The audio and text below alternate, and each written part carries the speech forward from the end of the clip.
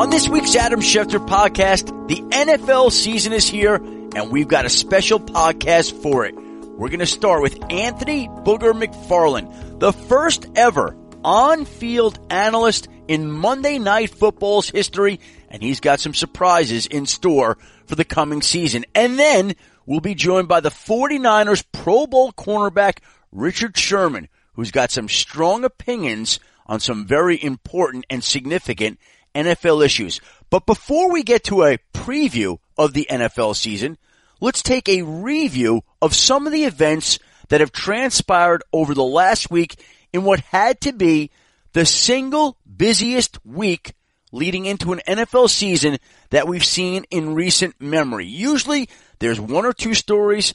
There are all the cuts, 32 teams making all those cuts, freeing up 1,184 players. But this was a different week. This was a week in which we had, and I start, Odell Beckham kicking it off, signing a record deal. Michael Kendricks, the Browns linebacker, getting indicted for insider trading and then released the same day by the Cleveland Browns. We saw Aaron Rodgers sign the richest deal ever given to an NFL player. We saw Teddy Bridgewater traded to the New Orleans Saints from the New York Jets. We saw Rob Gronkowski get a rework contract. We saw on Friday afternoon Aaron Donald sign a record deal with the Los Angeles Rams, the richest deal ever given to a defensive player. And that set in motion the chain of events that unfolded over the weekend. Because the truth of the matter is, from the moment that Aaron Donald signed that deal, it became a sealed deal that the Oakland Raiders were going to be moving on from Khalil Mack. Because the truth of the matter is, the Raiders never were intent on paying Khalil Mack top dollar. And once Aaron Donald got the record-setting contract that he did with $87 million in guaranteed money, with an annual salary average of $22.5 million, John Gruden and the Oakland Raiders never were going to pay that level of money for Khalil Mack. And once that deal hit the books, the calls got fast and furious with the Oakland Raiders and their front office. And the calls started pouring in from all the teams who had been tracking Khalil Mack all summer long, making calls with the Raiders on a weekly basis, staying on top of the situation. But the Raiders all along had told teams, we are not trading Khalil Mack. We are not interested. We're not listening to your offers. We're not taking your calls. And then something changed. The Donald contract came in, and John Gruden came to the realization that Khalil Mack would not be reporting to the Raiders anytime soon. We already knew that he liked Khalil Mack, but he didn't love Khalil Mack enough to pay him. And so the Raiders were on the phone throughout the day, Wednesday, Thursday, and then officially again on Friday, when it became apparent they were going to trade him. Now, there were teams that thought on Thursday that he would be dealt, because in talking with one organization, they said the real sense that they're getting is that Gruden is moving on. And he was talking to a bunch of teams at that time, trying to field offers, solicit offers. And as the weekend went on, the offers started coming where Gruden was bouncing one off another. And here's what happened. On Friday, I was moving my son into college at the University of Michigan, freshman dorm, moving in, go to the airport that night. And I'm sitting on the plane, and I get a call from one general manager who says, John Gruden is absolutely trading Khalil Mack. Get ready. It's coming up here very soon, next 24 hours. Get a call from another executive. I say, are you hearing 24 hours on Khalil Mack? 100% gone? And this guy goes, well, I'd say 60-40 they're trading Mack, which was not as strong as the first GM. And then a third GM weighs in, and he said, oh, he's gone. Having talked to that team, there is no way that they are keeping him. They are trading Khalil Mack. And so Friday night, as I'm sitting in Detroit waiting to taxi on my plane, speaking to three GMs, thankfully for my half-hour plane delay. That's one time you are happy you get a plane delay.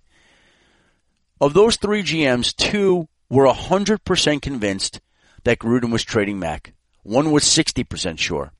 So it became apparent that this deal was going down and it was in the works. And I would say early that morning, roughly 2:30 a.m. or so, the Bears I think, cemented their agreement with the Oakland Raiders. And they cemented the agreement, and part of that agreement was that the Bears were given until midnight on Saturday. Midnight Saturday night, 11:59, to get a new contract done with Khalil Mack. And so word breaks Saturday morning on ESPN that the Bears and Raiders have an agreement in place to trade for Khalil Mack. And that's exactly what winds up happening, because the truth of the matter is, once that comes out, the Bears have been charting Khalil Mack all summer long, dying to get him, so anxious to get him. And there's no way you could agree to a deal with the Raiders and then have it held up by not getting a deal done with Khalil Mack. And so really it was only a matter of time before those two sides get an extension worked out. And they did. Khalil Mack and the Bears reached agreement on a record-setting 6-year, $141 million contract, $23.5 million per year, $90 million guaranteed, $60 million due at signing. And the Raiders got back a first-round pick in 2019, a first-round pick in 2020, a 2020 third-round pick, and a 2019 sixth-round pick. So they got a bevy of picks, but they also gave up Mack a 2020 second-round pick and a 2020 fifth-round pick conditionally. So it was a huge deal that capped a huge week, the kind of week that I would venture to say we may never have seen the week before in opening week. Always a lot of moves, never the types of significant moves that we saw last week. And with that, we're going to start this week's podcast with Anthony Booger McFarland, who will make some history of his own Monday night when he works the Rams-Raiders Monday night game. Booger! Schefter, what's up, buddy? You know, I got to tell you this. When Josh Macri, my producer, reached out to you, he said, you told him, have Schefter call me. He's my number. I got to tell you, I did not have your number.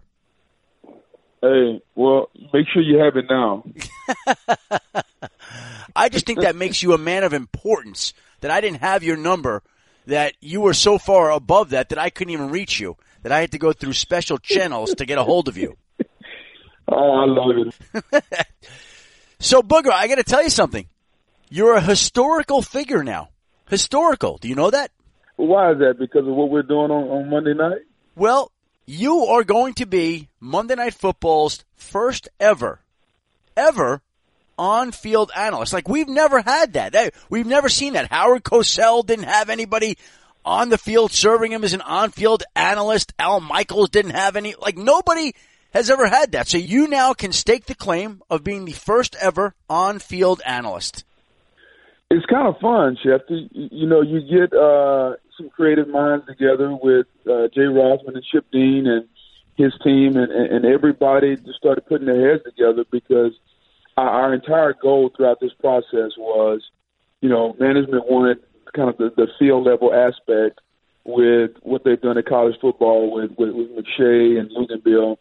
And, you know, Chip and Jay went together, well, how can we do that, but also make Booger a seamless part of the booth? Because we want a three-man conversation. You know, we want this to be, you know, not going down to the field or throwing the Booger, because we want this to be seamless. And, you know, all in all, I think they came up with an outstanding plan. Like this Booger mobile is, it's pretty neat.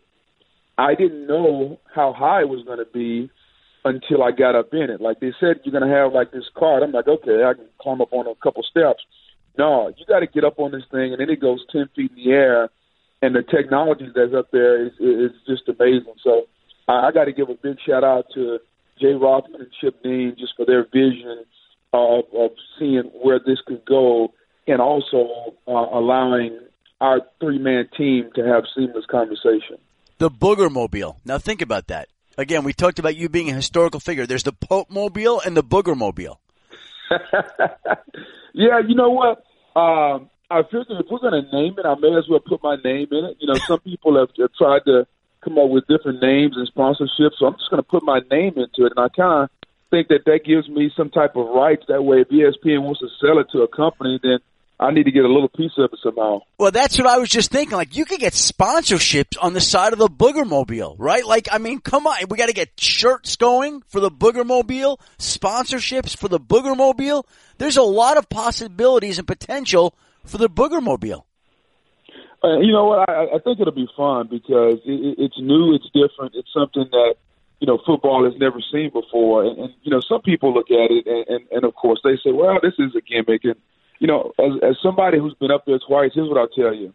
It's a different perspective, you know, especially once the ball goes inside the 30s and that card is literally 3 feet from the field. And you get to see the signals, the conversation, the nonverbals between the DBs that's often not picked up on camera.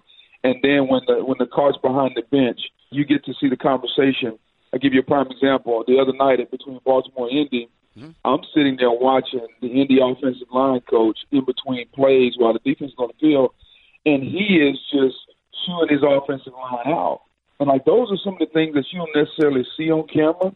And then the following possession, you see the offensive line go out there, and some of the same things that they were implementing on the sideline were coming to life on the field. So those are just some of the little nuances that you get a chance to see that's been fun so far. And we're only 2 games in, so I'm pretty sure there's a lot more that we're going to learn. Did you actually have to be fitted for the Booger Mobile? Yeah, we went out to L.A., and when I got out there, they said, yeah, you know, we want you to come to L.A., and I'm like, for what? I was like, yeah, we want to custom fit this thing. That's when I started having questions about exactly what we were doing because it had been explained, but no one had ever kind of went through the concept of actually drawing it up. So when I got to L.A., out to Chapman, which is the name of the company, and they had a mock-up of it done, I kind of like, okay. And they were like, yeah, let's take it outside.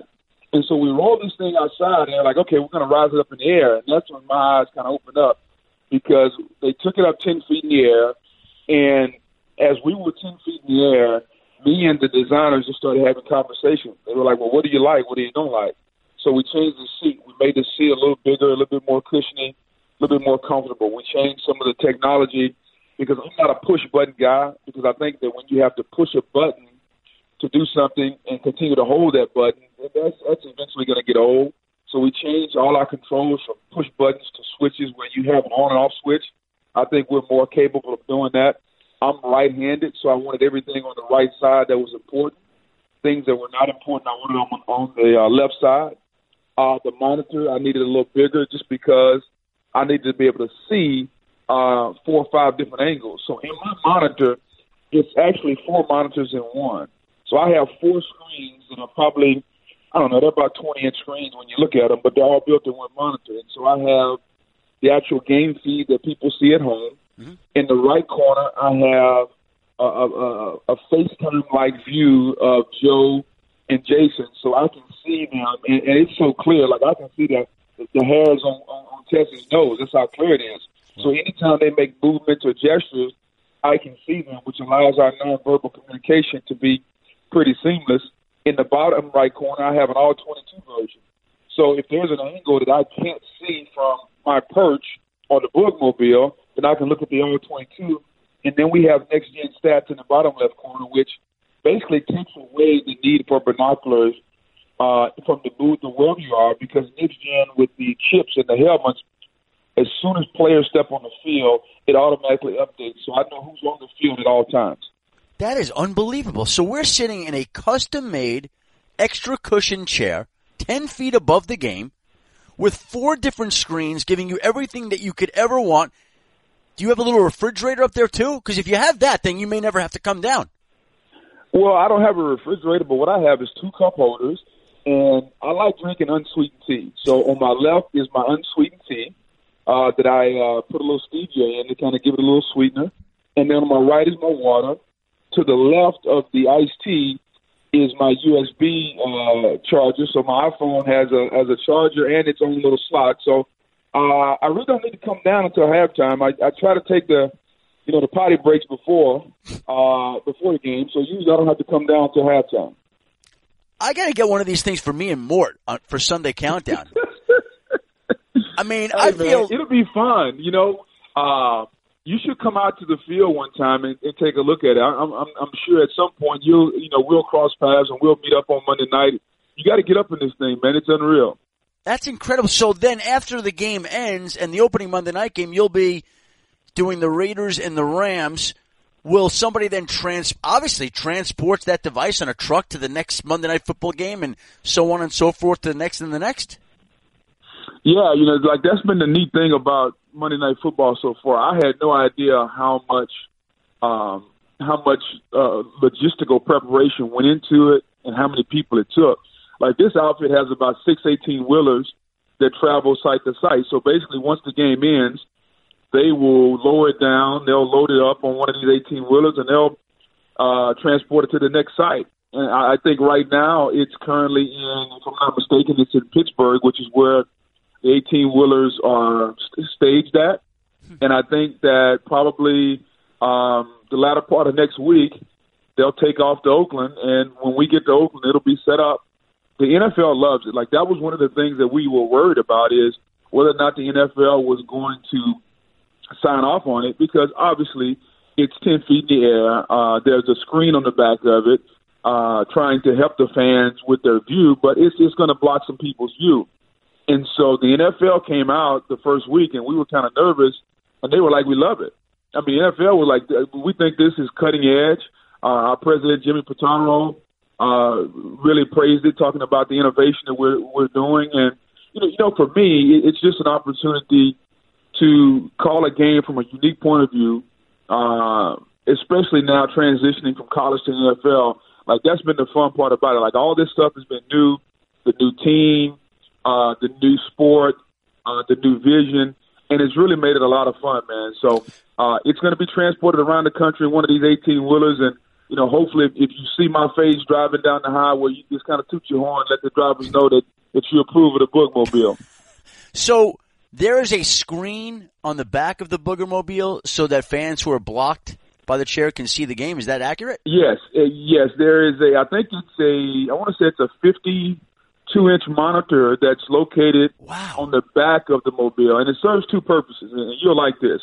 The first purpose is that way the fans that are blocked always have a live feed of the game. So if you can't see the game from your seat, you look at the screen and you'll see what's going on. That's purpose number one. Yep. Purpose number two is it gives me a little bit of a shield just in case fans are angry. They don't throw anything at my head. So I kind of got a little protection built in. You know what? Brian Greasy, I had him on the podcast last week, and he said that he warned you about angry fans throwing bottles at your head for blocking their view. But I didn't know that there was a screen that they could get a great view of the game and watch it even though you're blocking their view.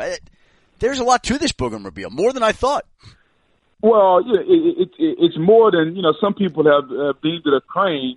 Yeah, it's more than a crane. It's more than a perch. It's actually innovation at its finest.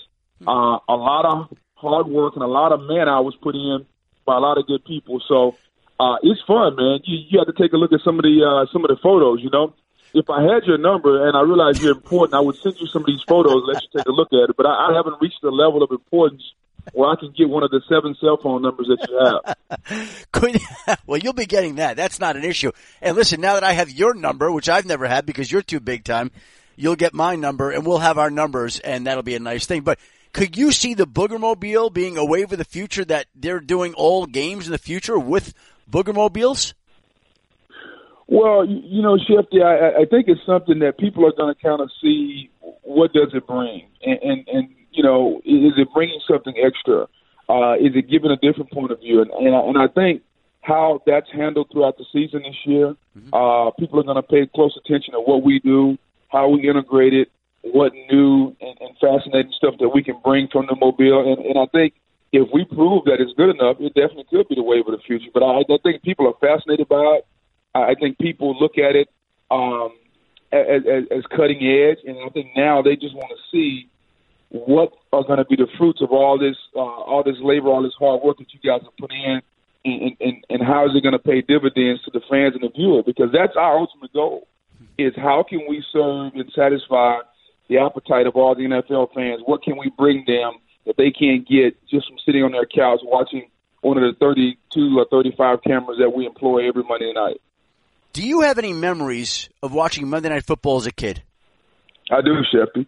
And, as a kid, you sit there and you know that football comes on. It's on Saturday, it's on Sunday, it's on Monday. Because when I was growing up, it never came on Thursday. Like Thursday wasn't a big deal, so it was always Saturday, Sunday, Monday. And I started to get into football probably when I was like 13. That's when I first started playing.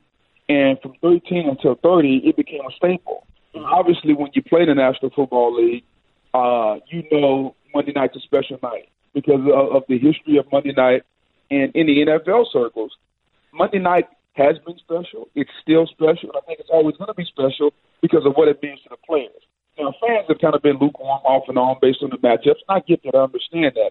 But as a player, Monday night is always special. And I'll tell you this, Schefter, when I stopped playing, there was a level of anticipation and a level of chill that went on in your body when you ran out of the tunnel. Like the hair stood up on my arms when that introductory was made and you ran out of the tunnel, and I thought I'd never get that again. And I got to tell you, wow. Standing on the field pregame and sitting up in the boogmobile pregame and the producers in your ear and they're saying, all right, guys, we got 15 seconds. And you're sitting there and you're like, okay, let's get this going. And you hear that music, dun, dun, dun, dun. Yeah. For the first time since I stopped playing almost 11 years ago, the hair stood up on my arms. And it was an amazing feeling. And I never thought I'd get that feeling again. And that just shows you how much Monday night means. That a guy that hadn't played in 11 years, who's watched Monday Night Football for a long time, who had an experience playing that he thought that wouldn't be matched ever again. And the first time we had our game Thursday, Jets and Redskins, and that music came on, the hair stood up on my arms, and that was a really, really cool feeling. I'll tell you something. In my broadcasting career, to put that in perspective, what you're saying, the first time that I ever did Sports Reporters, which was a show that I watched all through college as a newspaper guy, the first time that I ever did it and had to do a parting shot, I've never had this happen to me, ever, and I don't think it ever will. I could feel, before doing that parting shot in front of Mitch Albom and Mike Lupica and John Saunders, I could feel the adrenaline, I could feel my blood pulsating from my toes to my brain throughout my entire body. It was the most incredible thing that I've ever experienced. And then it happened one other time when I was working sidelines for John Madden and Al Michaels, which I had the honor of doing twice. I would say it would have been a year or two before I got to ESPN.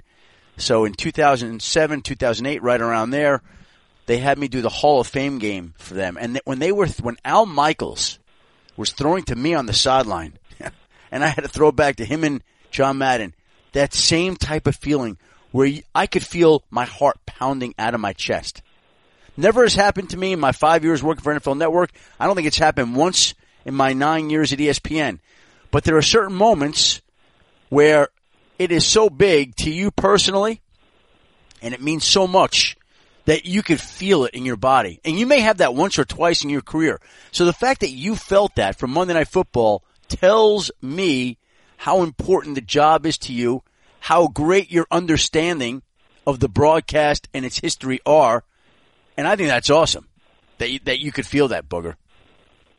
Yeah, it's been fun, Schefter, and to get here, if you just look at how we got here, it's 2018.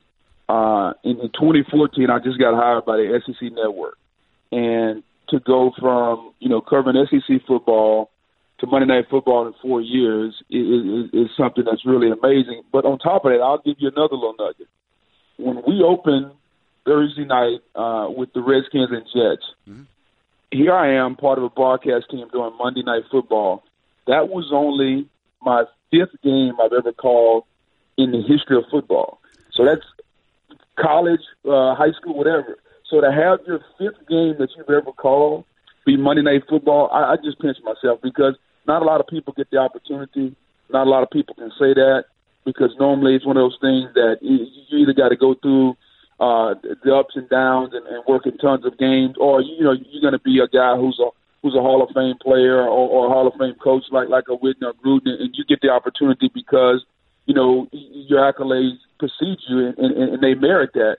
But for a guy who was just a nose guard and played next to Sapp and Brooks and all those guys to go from 4 years of doing, studio work to be on Monday Night Football. It's one of those things, man, that I kind of pinch myself. And to your point, I really take pride in it because it's something that I realize the people that have come before me, I realize that the opportunity that I've been given is not given to a lot of people, and I know a lot of people are counting on not only myself, but Witten and Tessitore and Lisa to do a good job because it's one of the biggest things at our company. And I think when you realize it that way, that it's more people counting on you and us to do a good job than just yourself, I think there's a great level of responsibility because it's a huge thing for our company.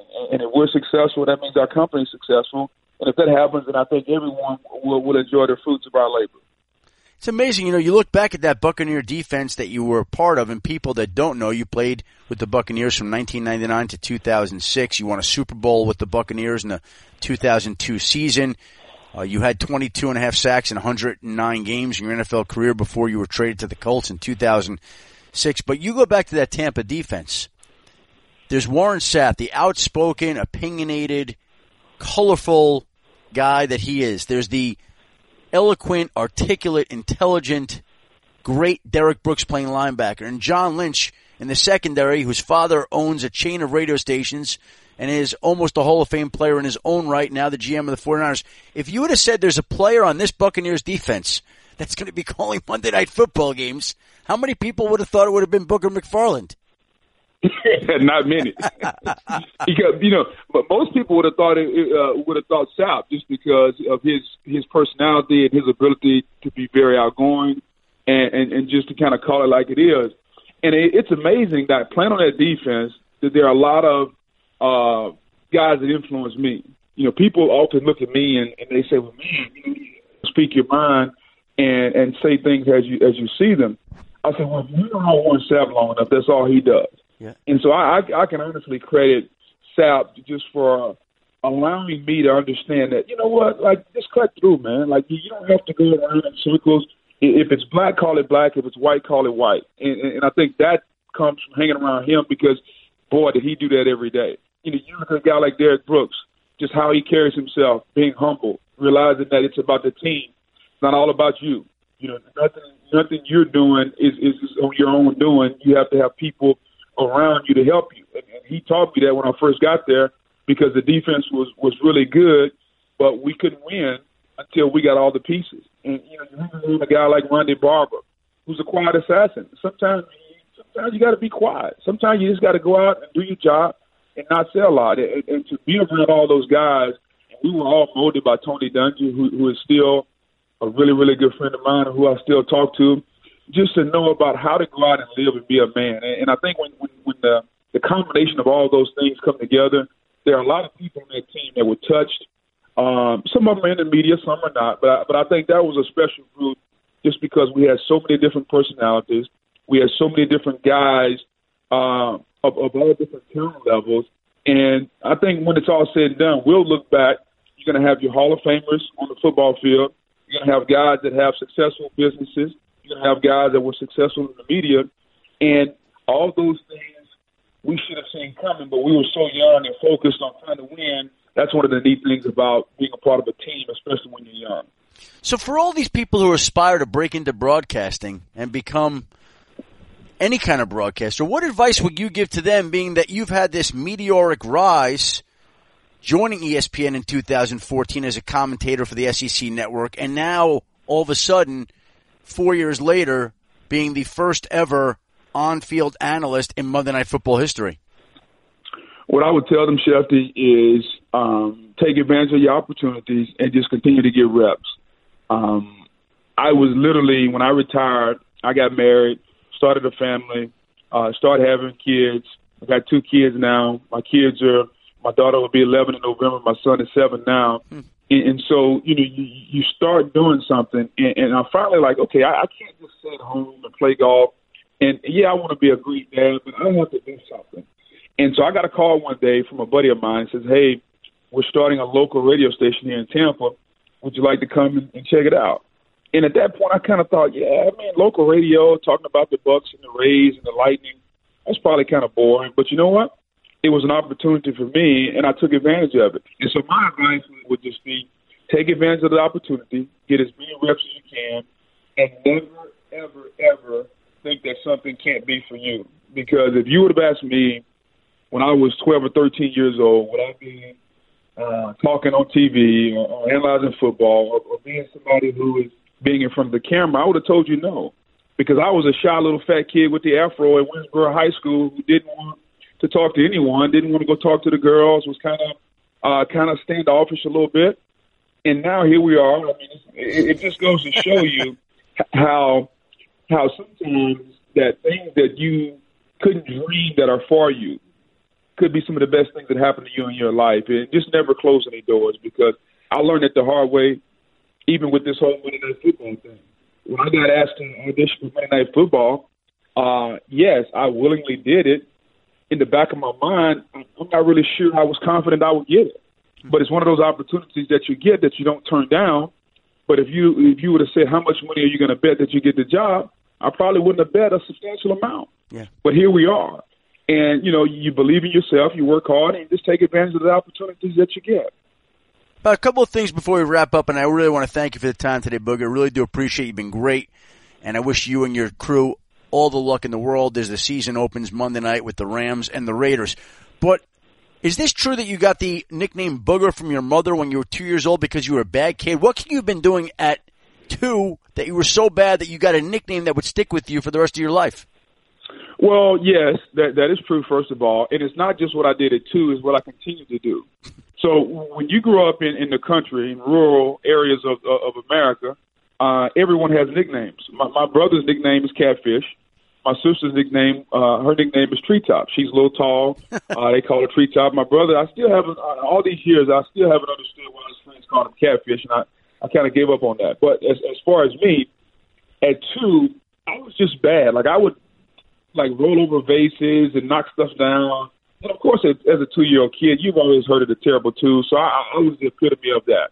And the older I got, the worse it became. And I got called other things besides Booger. I'm not going to say those on this podcast, but I got called other things also. I have a sister that's 6 years older than me.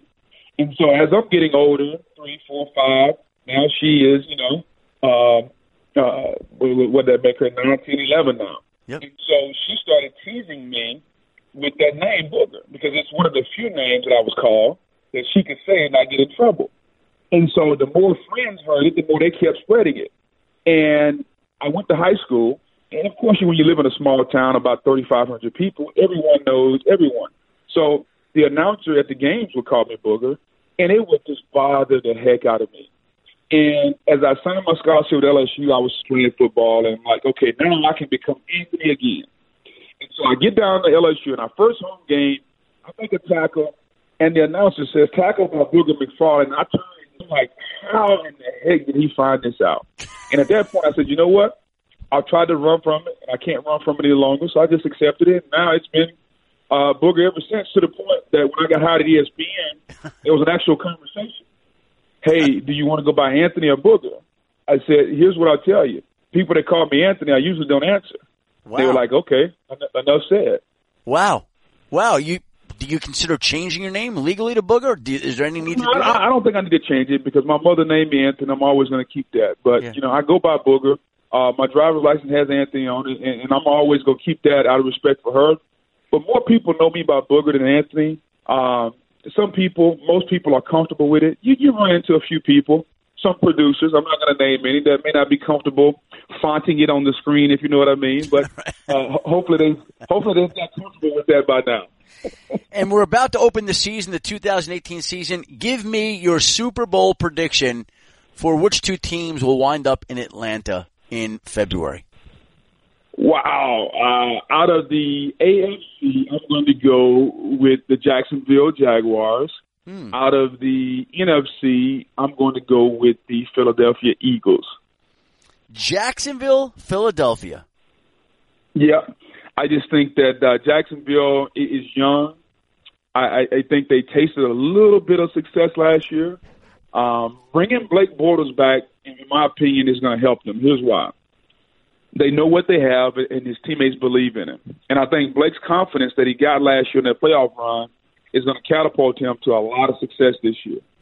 He's not the sexy name, and people have kind of dogged his name in the media and some of his play over the last couple of years. But sometimes it just clicks, man. And sometimes it's amazing when you have confidence in yourself. And I think that playoff run, especially how he played in Foxborough going head-to-head with Tom Brady, I think is going to catapult him to a lot of success this year. Now, that defense is still going to have to carry the team because that's what they're built on. When you have two of the top corners in football and you have so much invested in that defensive line and those young linebackers, that defense has still got to be dominant. But Blake just has to be Blake and do enough. As far as on the other side, when you look at the Philadelphia Eagles, I just think they have one of the more talented rosters in football. Carson Wentz has a lot to prove. They won the Super Bowl, but arguably their best player felt like he didn't contribute. Mm-hmm. That's a motivated man. And when you look at a guy who's as motivated and as talented as Carson Wentz to go along with some of the weapons that they have now, and to me, the secret sauce in Philadelphia is Doug Peterson. Doug Peterson is Tony Dungy from an offensive perspective. Mild-mannered, man of faith, paid his dues. Nothing was given to him. He worked his way up. He believes in his players. He's a little riskier than Tony, which I like, but I think he's the secret sauce in Philadelphia because Doug Peterson, what he did last year, the confidence he showed in his players was really repaid back by how his players played. I think Frank Reich is another guy who, although I think Indianapolis is going to struggle this year, look for them in the next 3-4 years to make a move because of Frank Reich. I think coaching is one of the things in our league that if you get the right guy, then your team can make leaps and bounds. Look at the L.A. Rams when they got McVay. Yeah. Okay, look at the Eagles. I think the coach will make a jump in a few years. You got to get the right guy. That's why I think that's the most important thing. And if you don't get the right guy, you fire a guy you got, and you go get another guy. But I think it's going to be Eagles and Jaguars. Well, Booger, I want to thank you very much. Truly appreciate it. I wish you the best of luck this year. We'll be tuned in to watch the Booger Mobile, Joe Tess, Jason Witten, Lisa Salters, and your entire crew in Monday Night Football. I thank you very much, Booger. Appreciate it, Schefter. Thanks, buddy. I think I've made it now. I made it to the Schefter podcast. I've made it by getting you, and you'll have my own phone number here very soon. All right, thanks, buddy. We'll be back in a moment with 49ers cornerback Richard Sherman. But first, a word from DraftKings. Football season's here, and huge cash prizes are up for grabs at DraftKings, the leader in one-week fantasy sports. DraftKings is hosting a fantasy football contest this weekend with $2 million up for grabs, and it's free to enter with your first deposit. Get the app or go to DraftKings.com now and use code Schefter to play for free with your first deposit in the play-action contest this weekend. That's code Schefter to play for your share of $2 million. Minimum $5 deposit required. Eligibility restrictions apply. See DraftKings.com for details. After a star-studded run in Seattle where he was a fixture in the Legion of Boom, Richard Sherman signed with the San Francisco 49ers this offseason. This Sunday, he gets ready to take on the Minnesota Vikings in his first game as a 49ers cornerback. Recently, we caught up with Richard Sherman. We have a new team, a new quarterback, new tackling rules, lots of new changes as the season gets ready to kick off here. What has been your reaction to being in a whole new environment with a new team? What's that been like, that transition process going from Seattle to San Francisco? It's been really fun, actually. It's been fun. It's a fun challenge, just acclimating. My kids love it. My wife loves it. She loves the neighborhood and the weather, obviously. But it's fun having a young team. They're fun. They're energetic all the time. Obviously, Kyle's way of coaching is very deliberate and very detailed, and I really appreciate that. It's been an incredibly fun ride so far. But Richard, people don't realize, I think as we get on in life, you're 30 years old now. I remember making job changes, how much there is involved in changing employers from one to another, from family to work life to learning everything else. Has that surprised you, everything that goes into it? No, it didn't surprise me because I kind of saw, I saw that I was going to have to do that and had teammates who had to make that change. And but there is a ton to it. You got to get one house situated, you got to get your other house situated, you got to get your family moved, new schools, new bills, cars sent over, the paperwork done to get the cars changed over, the licenses, et cetera, et cetera, et cetera. It's, you switch states, the laws are different in regards to your, how you can manage where you're staying and the tax implications, obviously. It's a ton that goes into it. Is there a difference in how you're perceived from one organization to another? The Legion of Boom was legendary in Seattle, always will be. But when you go into San Francisco, these guys view you as this franchise leader to a certain extent.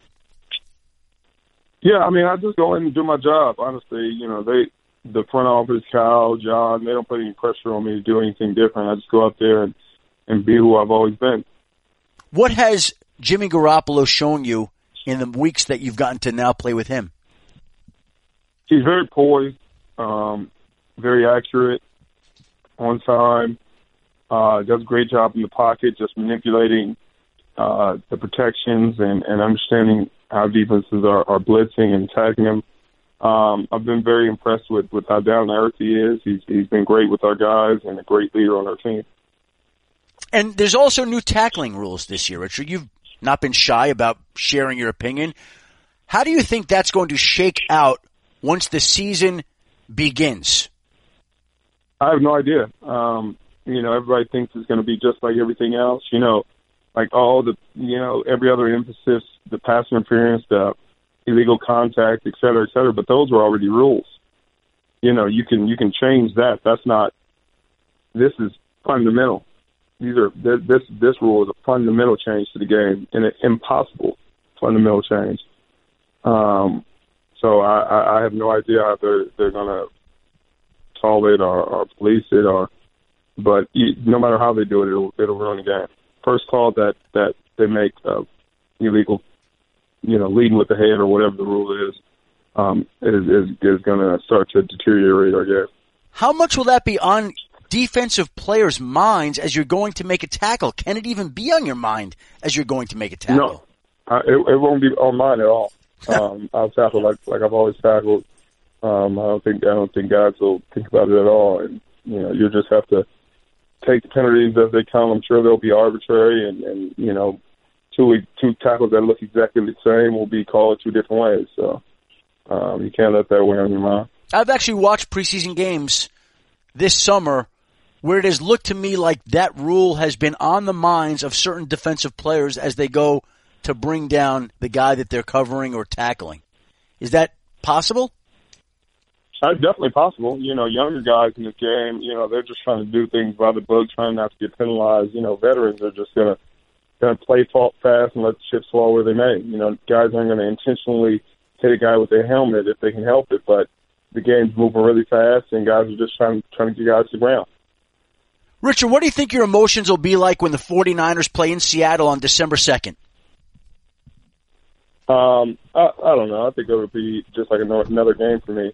It'll be good to see some of my old teammates and be back in the city, but I don't think it'll be any different for me. Will we see Earl Thomas by then? I would believe so. I mean, unless they let him go somewhere else, because at that point he'd have to show up so that his contract doesn't toll. I definitely think he'll show up at some point. I don't know what point that'll be, but I don't see him waiting it out and letting his contract toll for another year. I don't think his agents would advise him to do that, and I know he wouldn't want to be under contract again. Richard, your mother Beverly worked with disabled inner-city children, and your father Kevin was, or maybe still is, a garbage truck driver whose day began at 3:45. How has your parents' work ethic shaped the man that you are today?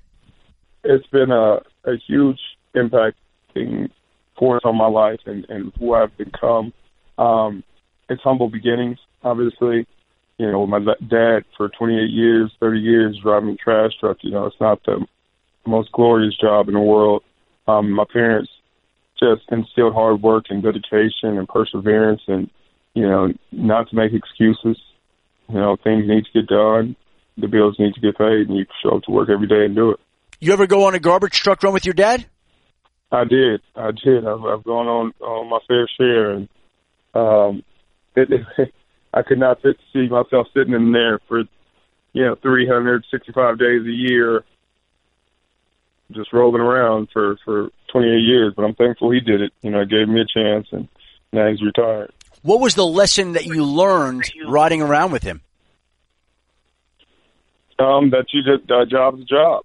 It may not be the glorious thing in the world, but you just work through it. You set your mind to do something. His goal was to retire at a certain time and make sure his pension was going to be what it needed to be, and everything was going to be in order. And he set those goals and he accomplished them. And every day, that's all he kept his mind on, is that he has to provide for his family, and that's what I always keep at the forefront. Now, Richard, since 2014, you've served as one of the NFLPA's vice presidents. And as you know, a few years from now, the collective bargaining agreement will come up to be renewed. How do you foresee that unfolding in the years to come? That's a great question. It's hard to predict, because our side and the other side have to agree on certain things, and there has to be some level-headed discussions. But I think that the player side is definitely more prepared for potential work stoppage this time around. I think we have more contingency plans in place. Our players are more informed. The process is more transparent, and I think we really have keyed what we're going to be looking for in these negotiations. What kind of plans are in place for something like that down the line that are different than other plans that have been in place in other years? Well, it's just certain ways guys are managing money, certain funds that have been withheld to allow guys to really be protected during that time. But we can't obviously give away all our secrets now, Well, we're a few years out, and it's impossible to say, but how realistic is it that we could be looking at a work stoppage in a few years once the CBA expires? Oh, it's incredibly realistic. If the owners and the players can't come to an agreement the same way we didn't come to an agreement at the end of the last CBA, there will definitely be a work stoppage. I'm sure the owners will lock the gates, and unfortunately, we'll have to figure something out. But I think that's what we're planning for. That's worst case scenario, obviously, but that's what we're planning for because that's what's happened in the past. You know what's interesting about that? You hear a lot of conversation about players having to take back power from Roger Goodell. And that may be one of the things that you guys pursue. But I also think one of the biggest things that you need to do in the next CBA is go back to these rookie contracts that were affected the last time when a fifth-year option was added on. Because it's become very difficult for a number of these rookies to get the deal that they deserve way in advance of when they should. And a guy could have to play 5 years and be tagged 1 or 2 more years. So literally, a guy could play 7 years before he hits true unrestricted free agency. Where would the fifth-year option fall on the list of priorities for the NFLPA in your eyes, Richard? It's definitely up there. Obviously there are things that are above that, but rookie wage scale is something that we're definitely focusing on. We're looking at a number of options, a number of things that we can do to protect our players, whether it's a fourth-year option instead of a fifth, or depending on if a player has made the Pro Bowl or All-Pro or something like that, being able to kind of make that fourth or fifth year a player option instead of a team option. And so, like I said before, there's going to be a ton of discussions and a ton of back and forth, but that is definitely something we're looking forward to gaining some ground on and gaining some clarity because the rookies obviously have been punished a lot of, especially the first rounders. Last thing I want to ask you, Richard, the season is kicking off, getting ready for it to open here. What kind of season is it going to be for the San Francisco 49ers? I think we're going to have a really good season. God willing that we get through it healthy and all our guys make it all the way through. I think we have a chance to do something really special and show a lot of people that this team is back to where they should be. What's realistic? Is playoff Super Bowl? What are we talking? What's realistic? Oh, playoffs are very realistic. Anything can happen once you get in, but it takes a team. It takes guys being focused for 16 games to get a chance at the tournament. So that's what we're focused on now, but you got to take it a day at a time.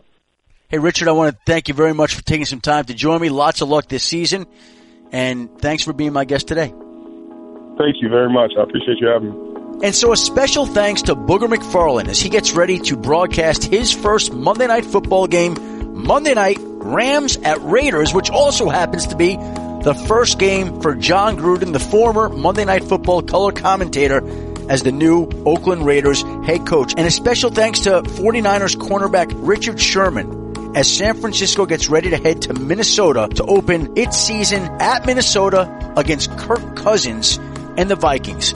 We'll be back again next week on another Adam Schefter podcast when my co-author of The Man I Never Met, Michael Rosenberg, the great writer from Sports Illustrated, joins me for an intimate conversation about the book that we put together that's being released this week, The Man I Never Met. Thanks for listening today, everybody.